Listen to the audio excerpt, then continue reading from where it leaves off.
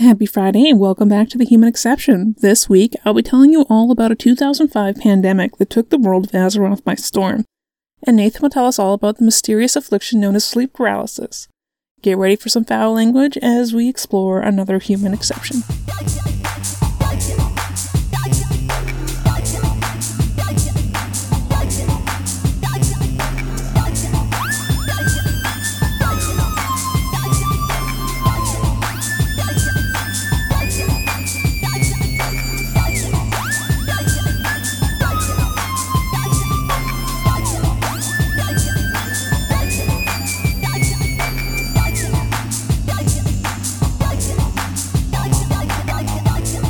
Oh, man. What you got? All right. Okay. Time for something a little more serious. Oh, thank God. Okay, good. All right. It was September 13th, 2005, when the disease first began to spread, hopping from animal hosts into their owners, and from there into shopkeepers and other civilians. It came out of nowhere. No one could have expected something like this. That simply was no precedent. The disease was known to appear deep in the jungles of the Vale, places where few mortal men dared to tread, but when it began to appear on entirely different continents, the world knew that it wasn't just some curse inflicted on those who dared tempt the wrath of the forgotten blood god. It was a pandemic. From Ironforge to Orgrimmar, the nations of the Horde and the Alliance would face this global threat in what is now known as the Corrupted Blood Incident. So yeah, we're talking about World of Warcraft. I had to mute my mic because I was laughing. So yeah, in 2005, World of Warcraft had over 2 million subscribers, logging in to smite murlocs and fight great evils together. Even if its popularity has faded today, 15 years later, it's still going strong at 5 million subscribers. Jeez. Have peaked at like 14 million or something in like 2010. Oh my God. God. They had crazy amounts for a long time. It's going down, but they're still steady. They're still making bank. Jeez. So yeah, it'll likely continue to be a fixture in the gaming world for a long time to come. Even though this game originally came out in 2005, they've done tons of upgrades. They've done like complete graphic overhauls and stuff with expansions. And as the years have gone on, like the game now looks completely different than when it did when it first came out. So what happened? Well, I wasn't lying. There was a pandemic. It did travel the globe of Azeroth, and it infected player and NPC alike. But where did it come from? So September 13th was a Tuesday, and anyone that has drank from the Blizzard Kool-Aid of Warcrack knows that Tuesdays are patch days, and that's when new content is added. This patch day, Blizzard released a brand new raid called Zul'Gurub. Raids are what you did when you maxed out the level of your character and had time to burn. Guilds, which are a group of players, would form balanced teams to tackle these raids and fight the multitude of bosses inside for a shot at the best gear in the game, and then do it all again the following week. It took determination, coordination, and time. So much fucking time. Hallie, prior to COVID, when was the last time you got a couple people to get together for something? So prior to like March 2020. Yeah, a full year ago. Yeah, fuck. Like January that year. Yeah, and like how many people did you get together? 4. So how about trying to imagine getting 20 people online at the same time, all skilled and geared enough to be worthy of the spot and willing to show up multiple nights a week for hours at a time? No. And this was actually a nice change because the previous raids required 40 players. What? Yeah. And like this is a time in gaming where there wasn't like, group finders and, right, just general global chat or anything. Like if you didn't have a guild and you wanted to go on a raid, you'd have to go stand in a major city and just yell for hours and hope somebody needed an extra body. Oh my God. Otherwise, you had to work yourself into a guild. You had to carry your weight. You had to, be able to afford all your repairs and be able to get all your potions and all everything that you needed for the raid all the time. Be there regularly, because taking down a raid was like often be like months of commitment as you're working through each boss each week. And you have to continually show up to be able to usually there was many different ways of getting loot, but usually according to if you showed up and different things that you did, you earned points within the guild to then you can use to buy the gear essentially. So if Okay. you wanted the best gear, you were with 40 other people and the boss dropped maybe 5 things. I know It was nothing about WoW, so this is insane. I spent a couple years doing this. Just a few. I wasn't playing during this time, but it was not long after that I was. Hot damn. So, All right. yeah. The regrets of my wasted youth aside, a new raid was always exciting, and guilds often prepared for weeks before a patch, and they just want to rush in and try to be the first to beat it to earn themselves the elusive world first achievement. So while the game exists on multiple servers, like at this point, I think there's like 40 of them. There only used to be a couple originally, but like whatever guild managed to beat the raid first on your server would get this achievement world first. Sometimes there were special mounts that came with that, but like it's a title that you then get. Like there on your server, there's a world first person who did this raid first, and that's always going to be the case. Micro gamification. That's impressive. Oh my god! And this is before like real achievements were like introduced. Like there's a whole thing now. The achievement system is fucking ridiculous. Anyways, so this enthusiasm is what made that patch day also become the first day of the infection.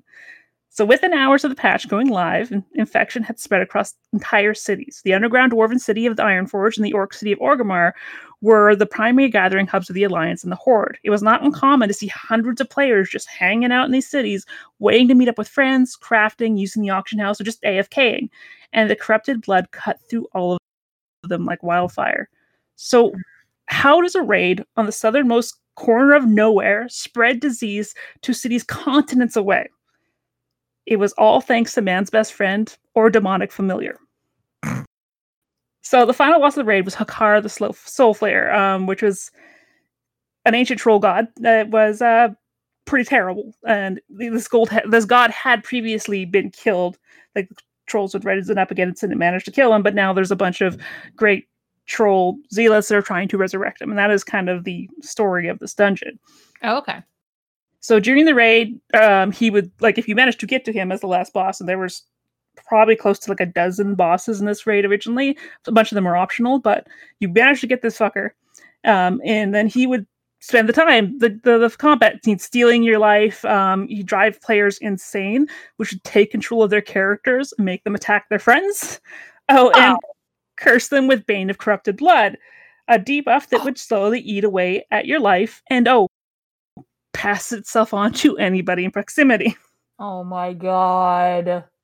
So the effect itself only lasted 10 seconds and not nearly enough time for someone to make the arduous run out of the raid to a town nearby or even to Hearth, which was you could set your home at an inn anywhere and you could just use the stone to like cast a spell and head home essentially.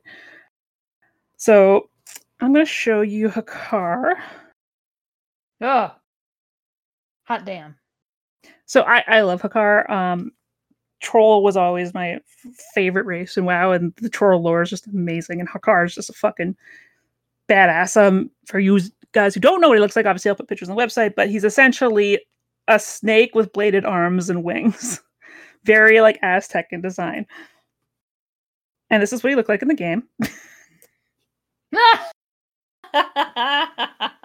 Art, meet, pixel. Meet 2005. Yep. The art is dope though. Like, yeah. Dang. Deals 200 damage every Yeah, so that is the debuff that you would see. You get this like little exploding guy's face on you in the corner as your debuff to show you that you've got this. And yeah, 200 damage every 2 seconds, lasting for 10 seconds. Holy shit. So yeah, if you catch this, it's like 10 seconds. So you don't have time to like run out and get back to a city or something. Like if you're trying to go from this raid all the way to a major city, it's like you have to run outside of the raid, which includes going through like a load screen. You then have to run to this town that's probably about a 5-minute run away. And then there's this like Zeppelin hub where Zeppelins will come around every couple minutes. You wait for one of the Zeppelins to show up. And hopefully it's the one you want. And you get on it and then you can go to one of the cities. And it's like, so there's no fast way to get into any of the major cities from here. Like there's a whole like thing about making sure that you're getting there. Like part of raid time is also making sure you set aside the 15 minutes ahead of time to get to the raid so that you can be there on time. Wow.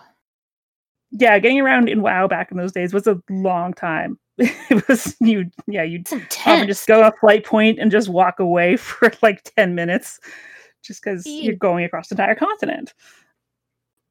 Things have improved so much. Anyways, so yeah, like how does this happen? Well, classes like hunters and warlocks have pets, and pets, like players, can be infected with corrupted blood, but pets can be desummoned, like tucking them away into your pocket. And typically, if anything is going on with them, your pets will just reset when you put them in your pocket.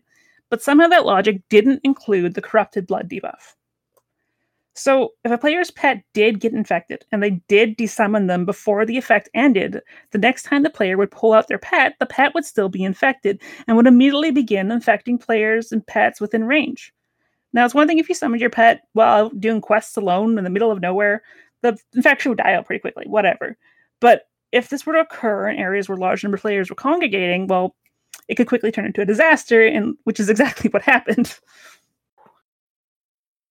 So the first outbreaks were probably purely accidental, but as the word spread, there are those that saw an opportunity for shenanigans. Soon the infection spread, whether it be accidental or intentional, instantly killing lower level players or transferring from higher level players as they tried to escape. This event would change gameplay for that week in an unprecedented way.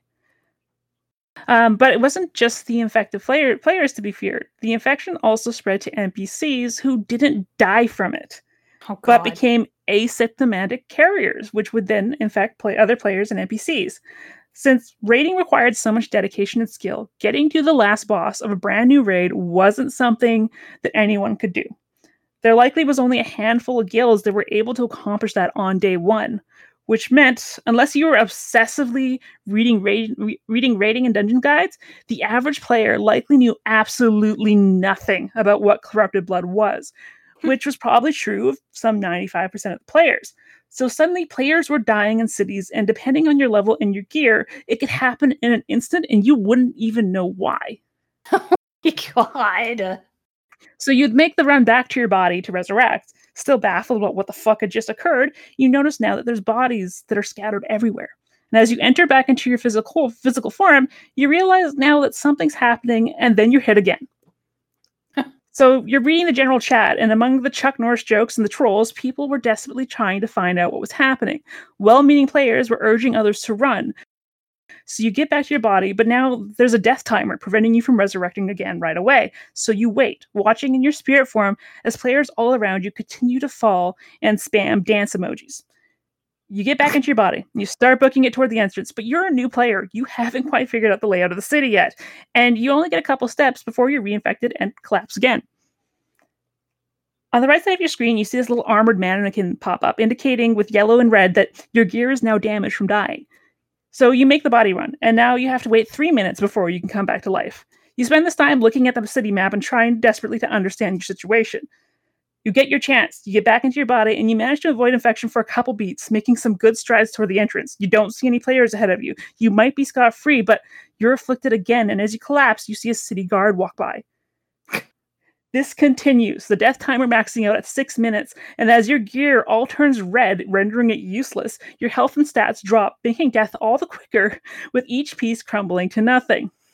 You either give up and log off, or after countless attempts, finally break free of the city limits, and you run off into the wilderness, putting as much distance between you and the city as you can. You think you have escaped it, and you stop in a small town to repair your decimated gear. But you see the players have begun to congregate in this normally empty town. And as you talk to the blacksmith, you see now the familiar bloody icon indicating that you have been infected and you fall again. Oh my God. So this was very likely what those first few days were like for the grand majority of the players. Players began to avoid normal congregation spots like cities and towns, evacuating them entirely, leaving only the NPCs and the player corpses, and to instead seek more desolate corners of the world. While the programmers tried to impose quarantines and stopgap measures until a permanent solution could be implemented. Blizzard attempted to institute voluntary quarantine to stem the disease, but it failed, as some players just didn't take it seriously, and while others took advantage of the pandemonium. This is fucked up. This is... Oh yeah, I got some pictures for you here. My God, too close, too close. So this is a picture from Ironforge, the Dwarven city. This person, you can see they got their mouse hovering over their debuff. It says that they have corrupted blood. Mm-hmm. So, and then you see someone just yelling, "What the fuck?" Yeah. And this is an example of Orgrimmar, the Orc city. Oh. When you die, your player's body, like your character's body, stays on the ground until you resurrect again, and it leaves behind some bones for some time. So what we're seeing right now is pretty much the streets that are pretty much cobbled with bones, because so many players had died. Yeah. Repeatedly. Holy shit. Wow. Literally, wow. Yeah. That's oh God, that's morbid. Oh man. So some players simply stopped playing to avoid the hassle and the cost of repeated deaths. While dying is not permanent in World of Warcraft, it can get really costly really quickly if you have any amount of higher level gear, especially in this era of the game, when a single death could cost you up to 1 gold in gear repairs, and you only had 50 gold if you were rich. You can see how this would be problematic. So, sure, the better gear players had a much better chance of survival, but if you can't escape infection, it doesn't matter how much health and gear you have, you eventually will die. The difficulty of killing / reaching Hakar likely played a big factor in the spread of the infection. Some gaming servers are more oriented to different certain playstyles, like some of them are just RP, and some are just like super chill, some are focused on PvP. With several of the top rating guilds usually play on the same servers. The 3 servers in total were experienced a full-blown pandemic, but it's likely that other servers experience a much less dramatic contamination. Now, before Blizzard commented on the outbreak, there was debates going on in the forum as to whether or not this was a glitch or it was actually intentional and part of a world event. Some saying that this is the best world event that Blizzard ever released, but really, it was completely unintentional. Jeez.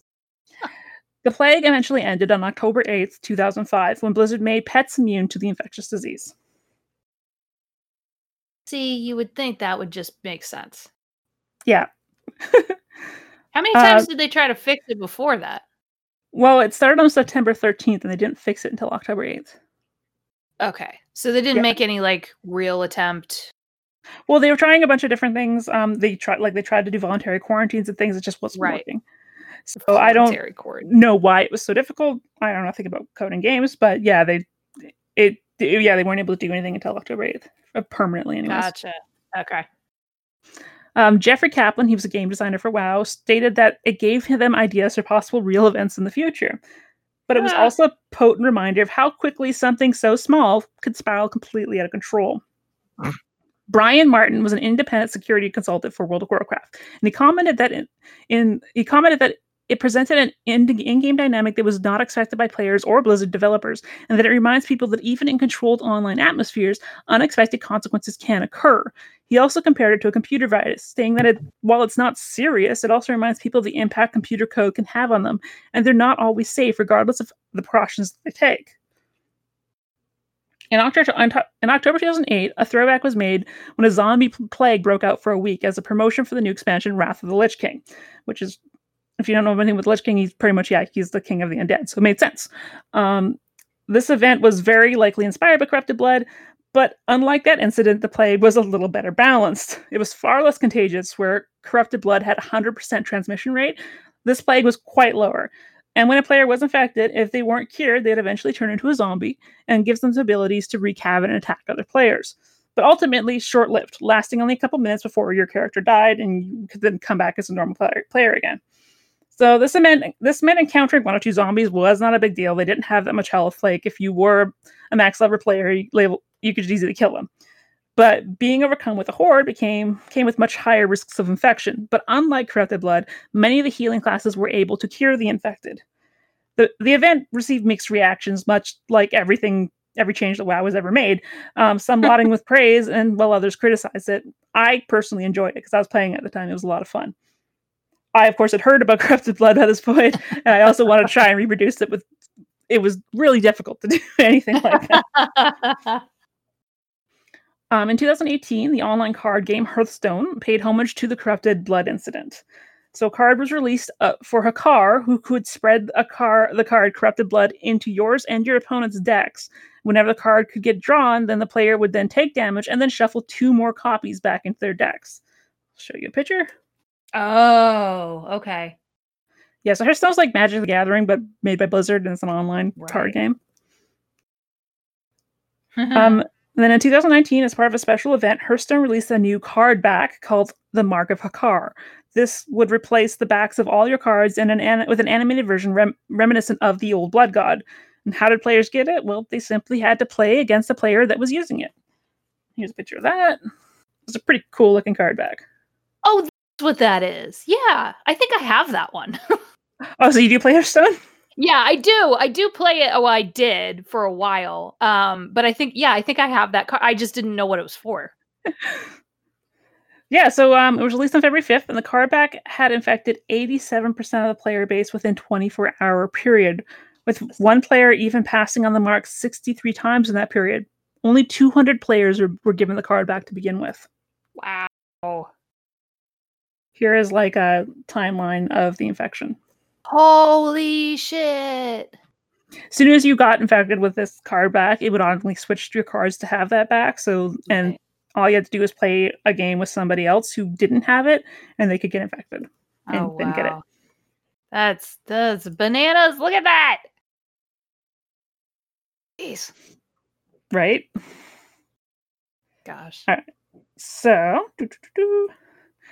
nothing like this had happened before, and it created the perfect environment to observe human behavior in the midst of a simulated world pandemic. So naturally, it attracted the attention of epidemiologists, eager to see what they could learn from such an event.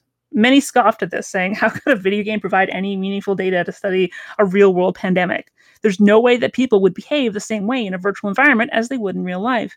But surprisingly, player response did resemble real-world behaviors. Some characters with healing abilities volunteered their service to try and help people at their own risk, and lower-level characters who couldn't help stood outside infection zones and directed people away. And some would just flee, not caring about anyone else but their own survival.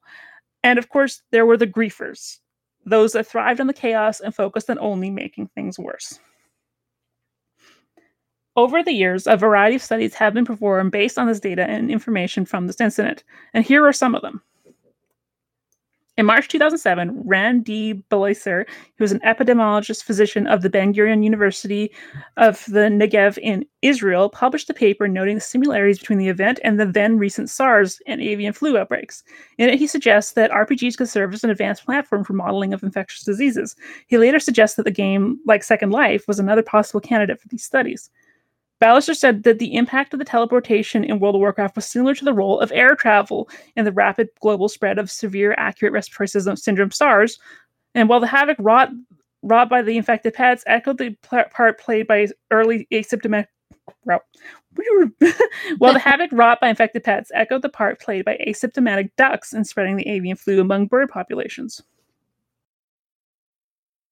So the Center for Disease Control and Prevention contacted Blizzard for any data or statistics that they could provide on the epidemic, which Blizzard admitted they had very little on due to the fact it was a glitch.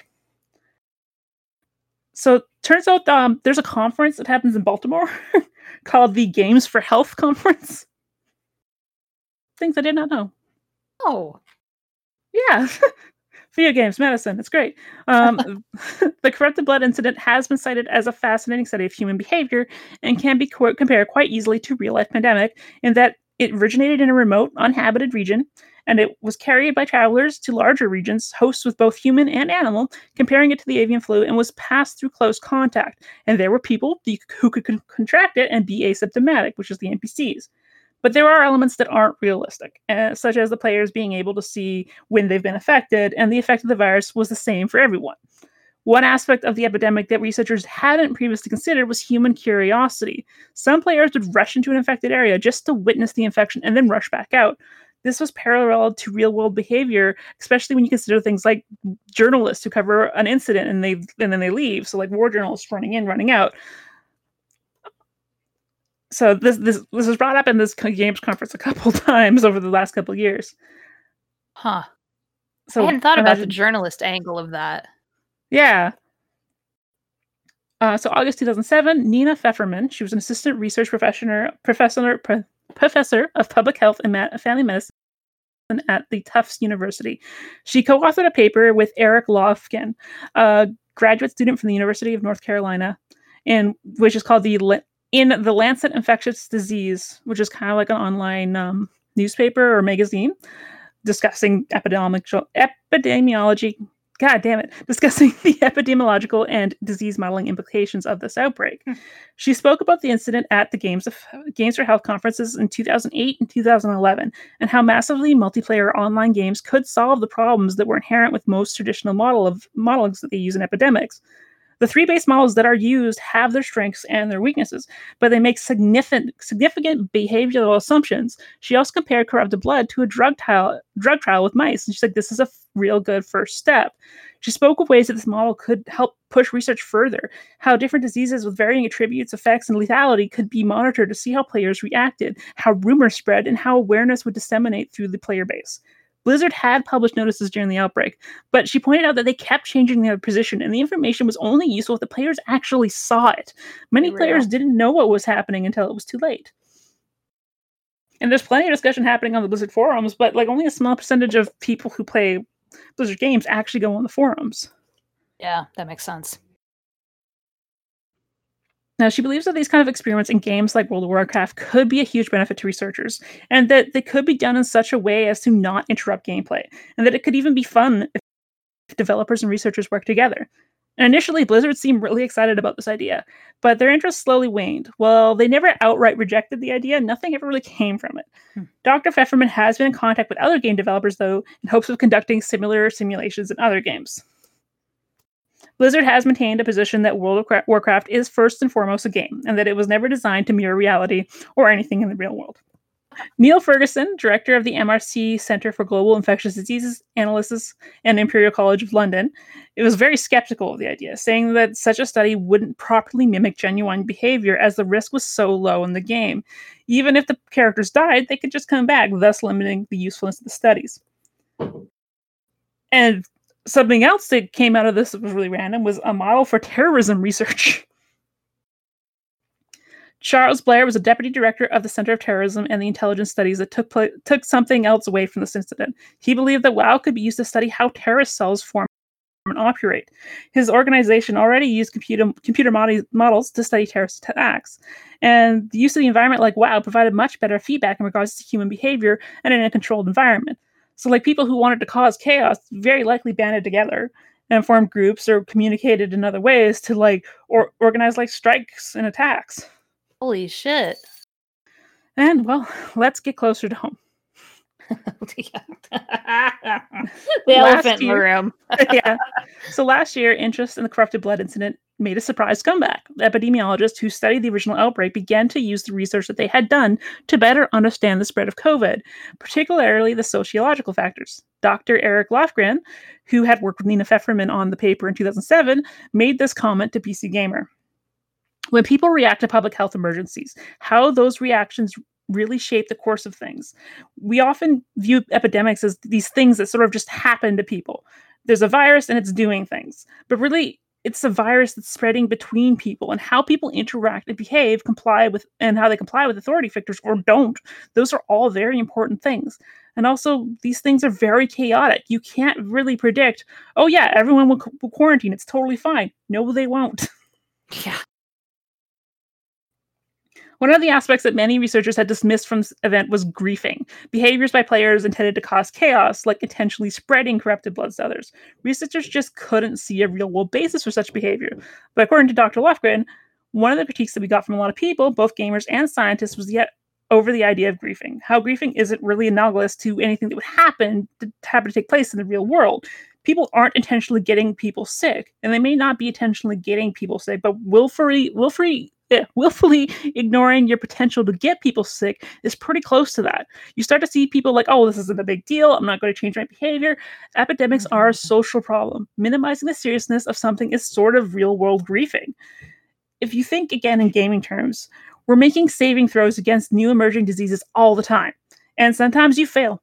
We have epidemics occur with some degree of frequency. It's sort of like people getting rid of people who predict earthquakes because you haven't had an earthquake in a while. Well, you're going to have another one. Yeah. And then Nina Pfefferman, who also worked in the paper with him, she also is working on the epidemic.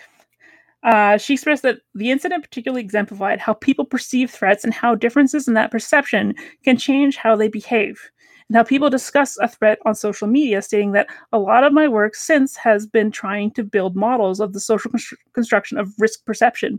I don't think I would have come this far or as easily if I hadn't spent that time thinking about the discussions WoW players had in real time about the corrupted blood incident and how to act in the game based on the understanding they built from those discussions. The equivalent of WoW players chatting about how to deal with the virus is now playing out across social media with COVID-19. She says that all her current work focuses on how the small decisions from individuals can lead to big changes for entire populations. She's studying how the age of patients and how they're tested is impacting our understanding of COVID-19 and is how it's progressing. Wow. So it's helping. Like, two of the people that spent a lot of time researching this are helping research COVID since the outbreak. And they're saying that research helped them come to a better understanding. That is so fascinating. And here are the pictures of our heroes there. Hey. Yay! Awesome. Yeah, so like I originally I've always wanted to do this topic just because I thought it was absolutely fascinating. The fact that, we did get epidemiologists that were interested into it. So I was like, we started talking medicine. I was like, one of the first things that came to my mind. And then to find out that it was actually relevant. It was pretty a little too relevant. Right? A little too close to home. Oh God. But it does totally make sense. People would totally quarantine. People totally Yeah. This makes so much sense. Because we don't think of people's behavior because you always think that a person's first instinct's gonna be self-preservation, but we're in a world where people think the world's flat and, vaccines will give their children autism. Right. There's not logic for some of these things. Not logic and plenty of self-delusion. Yeah. So yeah, games helping out with the real world. Hey! Your dad said you'd never amount to anything if you just played games. Those video games, those are time wasters. Hey. It does really bring up a lot of interesting things with massive population, online games like WoW and stuff and especially ones that kind of emulate society in some way of how these things would spread, and just the conversations as well. If you don't know what's going on, and you're just talking to other people and you're collecting stories from other people and trying to build a picture of what's happening, how wrong can you get it if you don't have all the right information? Right. It's like a really bad game of telephone. Yeah. Yeah. So yeah, that's what I got. Hey, we did it. We did it. We did it. Nathan's got a really interesting one too. That's probably gonna. Yeah, it slots right into the combination of weird, but also what the fuck. Because brains are weird. Brains are weird. All right, well that's it for this part of the recording. We'll see you guys when we talk to Nathan. Heck yeah. Fuck. Yeah, last February, Jesus. I know. Yep. We're coming up on a year now. Yeah. Hey guys, listeners, friends, have you also been in quarantine for a year? Because we have. It feels longer some days. It what does. is happening? What is happening? I don't know. The energy went down. That's good. I'm just gonna lull you guys into. Oh, don't do it. Just talk softly this whole time because we're God. talking about sleep paralysis.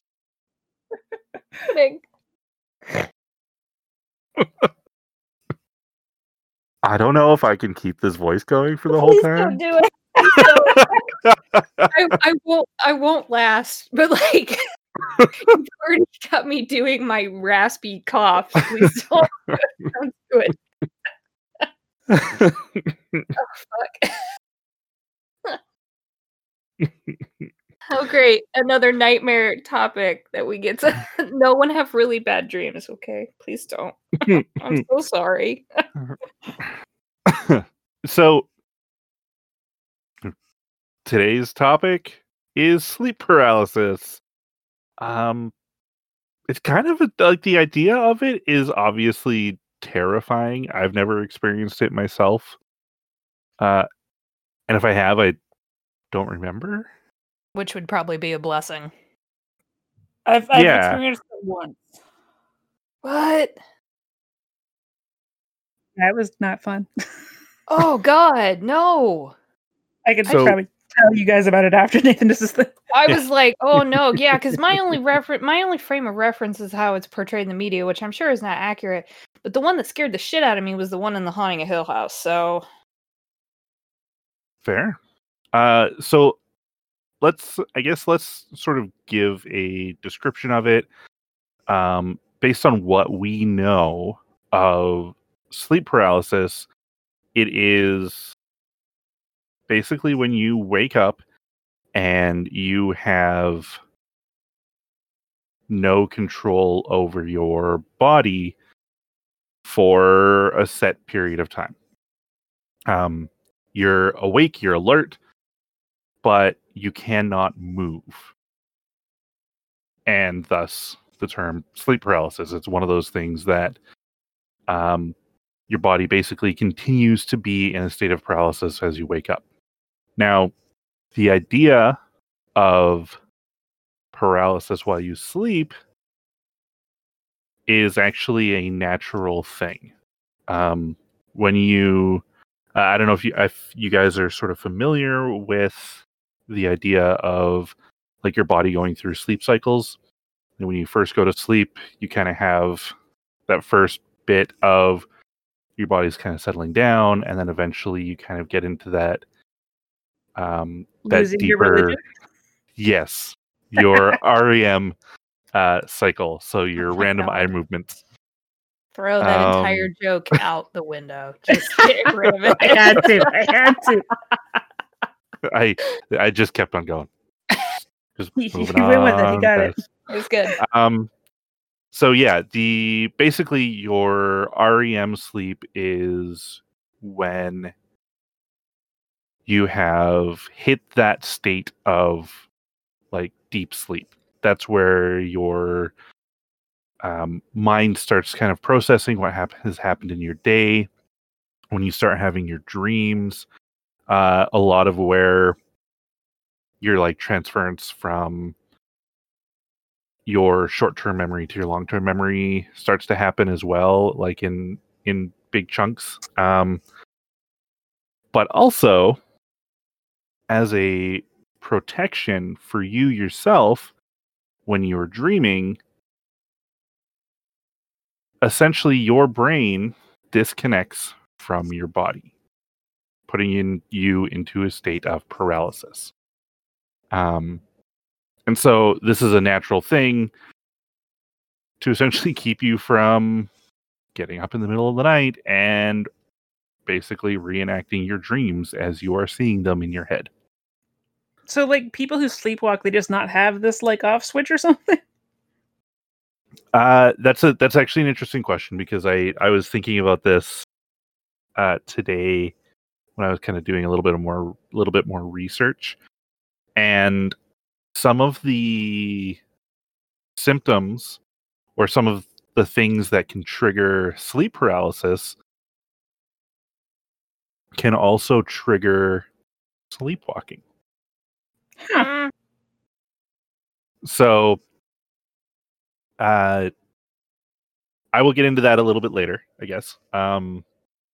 But it was originally so the whole sleep paralysis thing has a bit of folklore associated with it.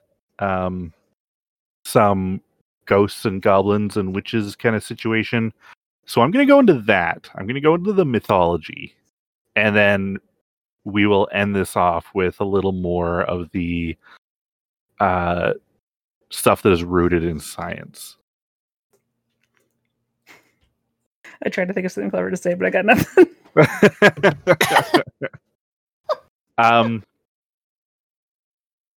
So there is this term that is often used.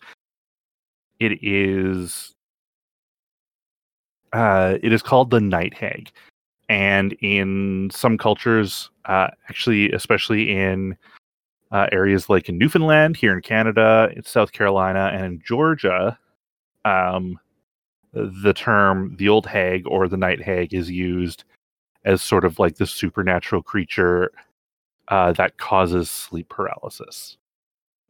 I have never heard that before. So basically what it is it is a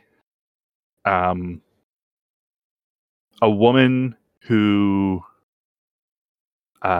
basically like the negative figure of this person, basically the negativity of this person who leaves a body in the middle of the night and basically sits on the chest of their victim. I have heard of this. Yes, it's horrifying. Yeah, I've heard that part. I just hadn't heard the name night hag before. That's ugh. Yeah, that just makes it sound worse. So the idea is that this this hag or this person is coming in and like restricting your movement or your breathing or whatever. And it's all sort of it's basically based on the phenomenon that it feels like a person or a supernatural presence, malevolent presence, is holding you down and preventing you from moving or breathing or whatever. And so that God, cats. Yep. There are a lot of different ones, and so I've got a lot of different ones here. They all sort of intersect in different kind of ways. But in Scandinavian folklore, sleep paralysis is caused by a mare. It is a creature that is related to sort of like the incubi or the succubi. It is a damned woman who is cursed. Her body is carried mysteriously during sleep and without her noticing. And while she is in this state, she visits villagers and sits on their rib cages while they're asleep. And they experience nightmares as well. Oh no. Yeah, I've heard of the succubi, like incubi one before, but yeah, just old woman. Do not like. Yeah, no. In Fiji, the experience is referred to as Kana Tavaro, and it is what they consider to be eaten by a demon. Holy shit. Oh my gosh. in a lot of cases, they consider the demon to be maybe a spirit of a recently dead relative who's come back for unfinished business or to communicate something important. By sitting on your chest. Yeah. Apparently. I saw grandma. Oh, really? Mm-hmm. No, she was at the foot of my bed. No. Mm-mm. Nope. This is the real reason you don't have children. Yeah, this is no. Yeah, it's because they're creepy when they do that.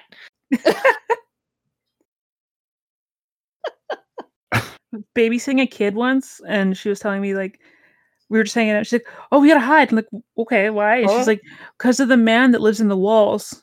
Oh, sweet Jesus, no. Right? No. She starts going on, telling me the stories. I'm like, what the fuck are you talking about? What are you doing out there, little Timothy? Oh, we're going into the corn. Okay, you have fun.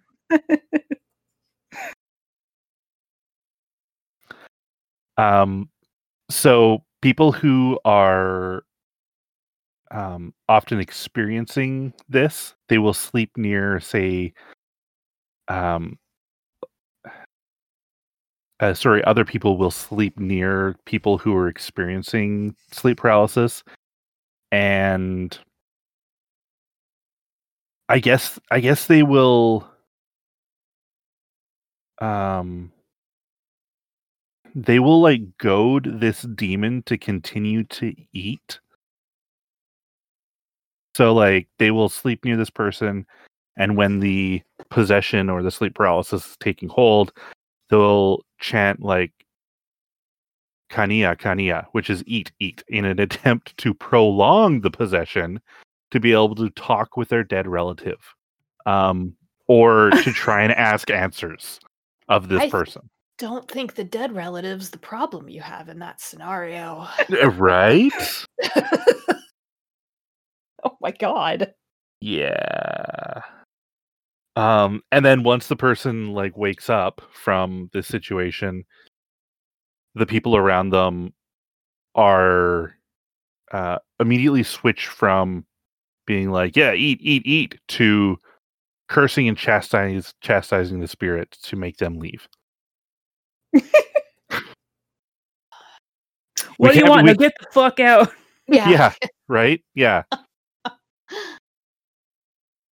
It's like it kind of reminds me of a genie kind of scenario. Mm-hmm. A little bit. This is why you came back? No, leave now. No, get out. You told me where grandma's china is, now get out. In Nigeria, it's just simply considered like the devil on your back. And it's just kind of one of those. It appears to be like far more common in those areas, and so it's just kind of a thing. There's not really much more around it. Oh, I didn't sleep well last night. The devil was on my back. Yeah. So the story itself is more common, or there are actual more people with sleep paralysis? I guess it just seems, well, I think it just seems that maybe sleep paralysis is common and recurrent among people in the area. That is fascinating. That would be so crazy. Yeah, it would. Yep. This is, I guess, something's in the water, or oh my gosh, no. Or it's just on a hellmouth, you know. Or it's on a hell. Yep, there's that. Or it's Cleveland. You know, it's fine. Yeah. In Turkey, sleep paralysis is called karabasan, and is I guess it's similar to it's similar to stories of demonic visitation during sleep. Most supernatural beings commonly known are commonly seen as like jinn that come to visit these victims' rooms and hold him or her down to not allow any kind of movement and or strangle the person. And or strangle. Yeah. So they say to get rid of the demonic creature, one needs to pray to Allah by reading the Al-Falaq and Al-Nas from the Quran. However, if you're being held down and strangled, I mean, are you going to be able to do that? Yeah, that seems like a that seems like a bad plan. Mm-hmm.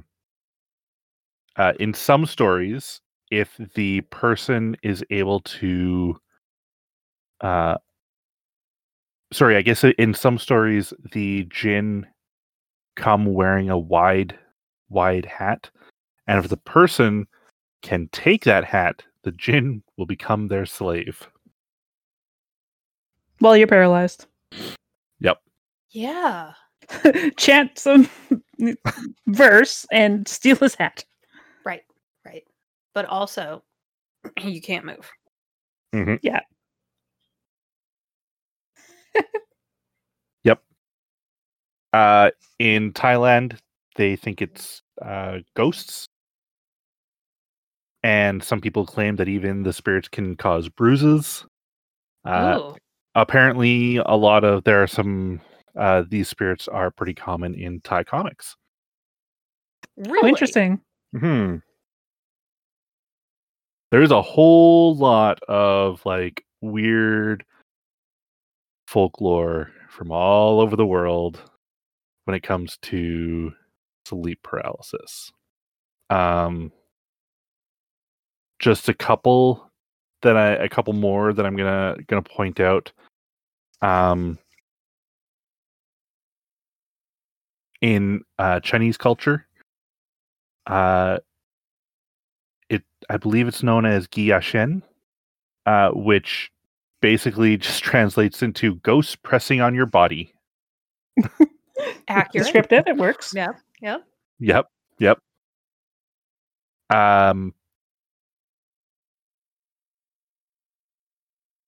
In Japan, kanashibari, which is to be bound or fastened in metal. So it's almost like you are locked to the bed, I guess. Not Not in a kinky way. not in a kicky way, obviously, I but was waiting for somebody to say it, so I didn't have to. Okay, thank you for biting that bullet. I appreciate it. Anytime. In the Philippines, it's just traditionally attributed to nightmares, which is kind of interesting. People who claim to survive these nightmares report symptoms of sleep paralysis. So, yeah. This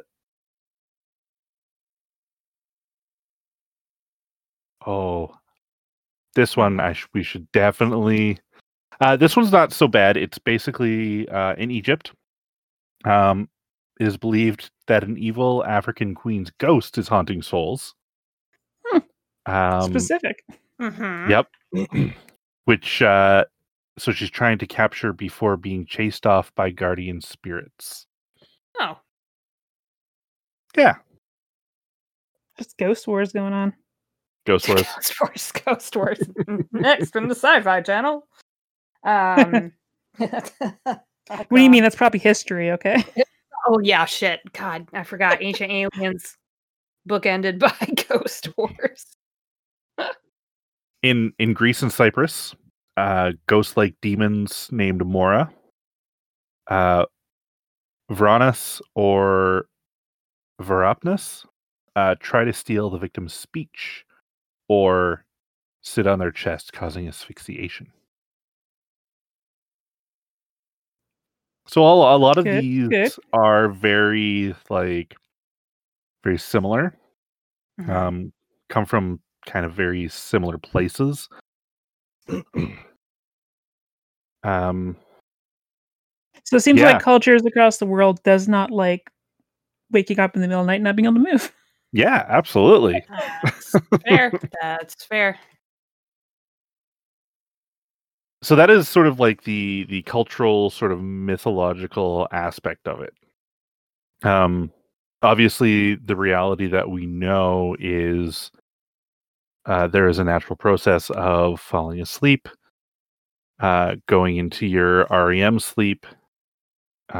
Your dreams are start taking place, and your body inhibits movement while you are in this state as a way of protection, basically. So you're not up and around and either and yeah, you've fallen downstairs. She fell down some stairs, I swear. fell down some stairs, killing your husband and or wife. All those things that you would do while you're sleepwalking. I was asleep, I swear. Oh my gosh. So one of the big things that obviously that a lot of people report when this happens is they wake up, your eyes open, and you can't move. Some people have reported seeing like different like weird shapes or people or ghosts or whatever. A lot of like scientific studies sort of attribute those visions and what people have been seeing to the fact that when you dream, you're just hallucinating while you sleep, right? So while you're having a dream, you're just sort of having a hallucination. So when you wake up and you're sort of having this sleep paralysis, that you are kind of sitting in between that waking moment and that moment of sleep still. So it's easy for your mind to kind of almost blend those two things. So you're still sort of having those waking dream moments. A lot of their studies and what they have found is that people who have hereditary sleep disorders like narcolepsy have a higher Deep. chance of suffering sleep paralysis.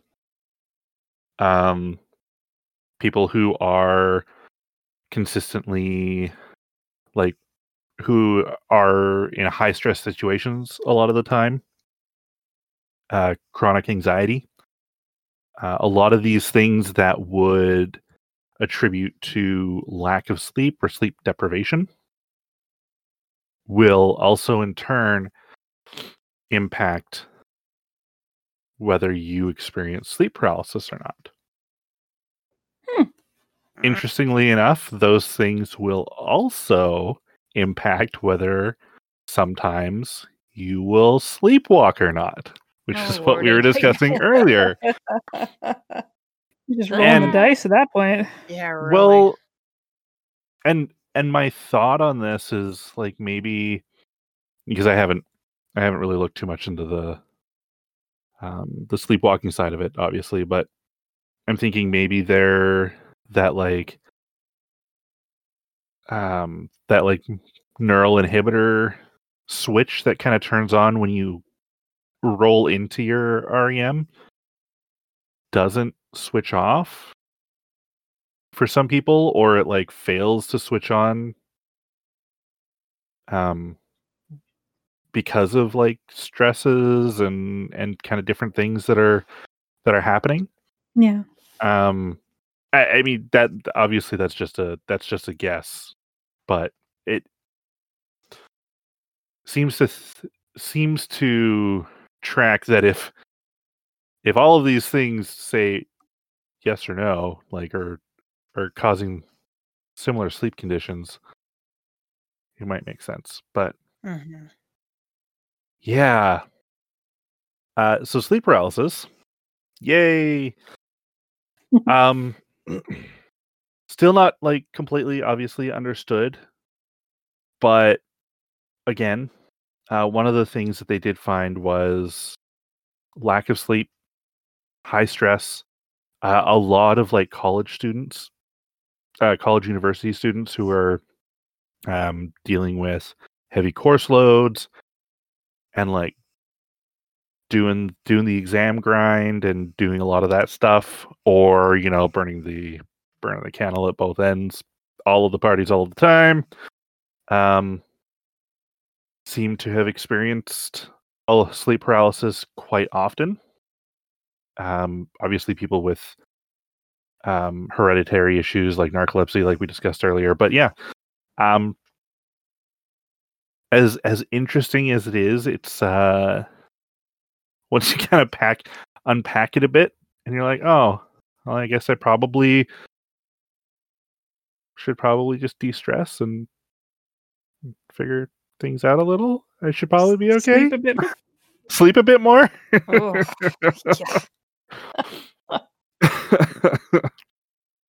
yeah. But yeah, there wasn't a whole heck of a lot on it, but it was interesting to be able to kind of dip into that and see what I could find. A lot of a lot of what I was looking at and a lot of what I could find on it, a lot of people really wanted to dive into like the folklore as well as the causes of it and sort of bring the science and the cultural aspect together. But there wasn't a whole lot of those things, I guess, separated in the little bit of time that I've gave myself to search for this. Also, I realized that I forgot my Google search hack that I probably should have used last time. So there's that. Your Google search hack? Yeah, the scholar.google.com or .ca. Oh, right. Yeah, fuck. Yep. Forgot about that too. Ah, yes. Use that and some Boolean operators, kids. Yay. Oh, yeah, there's definitely some stuff that I hadn't heard. Like, I knew a little bit about it, but it's fucking weird. Mm-hmm. Weird. I'm uncomfortable. Right? Do you want me to tell you about mine? Yeah. Yeah, okay. Oh, God. It was probably, I'm trying to think here, probably like 15 years ago at this point. Oh, so baby Kayla. Yeah, when I was a baby. Oh, that was a long time ago. But yeah, no, I was living with my boyfriend at the time, and we had watched a movie that night. It was a horror movie. Like, I like horror movies, so it wasn't like anything that was unusual. I cannot remember the name of this movie. It had Kate Beckinsale in it, and the other Wilson brother, not Owen Wilson, the other one. Mm-hmm. Luke. Yeah, Luke, and yeah, it was like a motel thing. Like, they were in a motel and they were being spied on and stuff like that. They had to run from the motel owner and shit. You know, typical horror stuff. And yeah, so we went to bed that night, and then in the middle of the night, I just woke up and I was just laying there, and the only thing I could like move was my eyes. Like, I could like look across the room, and it just felt total panic throughout my entire body. Like, felt like, something's wrong. I need to move. And I'm like looking around, and like all the shadows look really like freaky and stuff. And it lasted probably for about like 2 minutes, but it was so terrifying. I just couldn't move. And I was like so sure that something was in the room. Oh my God. Couldn't move, couldn't say anything. My boyfriend's laying right there sleeping, and I couldn't do anything. So when you came out of it, was it gradual or did it happen all at once? Gradual. I just remember like slowly being able to actually, move eventually, and I was like, just kind of like rolled over and like, I don't want to think about this anymore. Oh no! Oh my God! But it's only ever happened the one time, and it's just like I've watched plenty of horror movies in my life afterwards. I wasn't really a particularly stressful part of my life, so yeah, I have no idea. Yeah, they do mention that a person on average will experience one like sleep paralysis at least once in their lives. Oh God! Your time is coming, Allie. No. Also, that movie was probably Vacancy. That was it. Hey, I know what you're talking about now. Okay. There's something about that whole sleep paralysis thing that just sets off alarm bells in my hindbrain. Like, nope, you're never sleeping again. It's fine. And then that would be the moment that it would trigger because I didn't sleep for fear of sleep paralysis. And irony is my friend. Just stress yourself out about sleep paralysis into sleep I have paralysis. done something similar in the past, yeah. So it would not be shocking. Jeez. Oh my gosh. I'm a completely functional human being, I swear. All of us are. All of us. We're totally fine, I promise. Yeah. This is why we research murders. I was and just everything. gonna say. Hey everyone, tobacco smoke enemas. I think that's a good line to end on. You're welcome. And that's it for this week. Next week, we continue down the road of the Gen Saga with Elliot, another survivor who tells how what was supposed to be a 2-week stopover in Pennsylvania on his way to a new life became a month-long nightmare. Special shout out to Jack Reed, the wonderful musician that created our intro and outro songs. His band, Nyx the Scientist, released a new single today on all of your favorite streaming services, so look for DeLorean Sunset wherever you get your tunes. As always, links, sources, and pictures can all be found on our website, thehumanexception.com. To keep up with the latest HEX news, follow us on Twitter or Facebook at The Human Exception, and if you have an idea for something that you'd like us to cover, additional information that proves that we're wrong, or even just want to say hi, hit us up on our socials or at thehumanexception@gmail.com. Hope you have a great weekend, and we'll talk to you next week.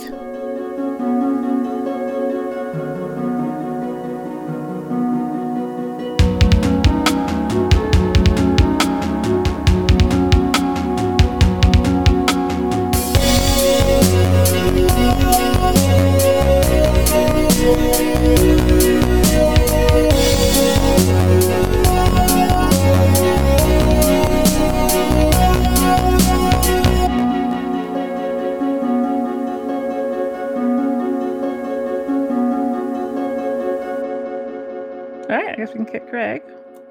Go away, Craig. Go away, Craig. Go away, Craig. Go away, Craig. Don't like you anymore.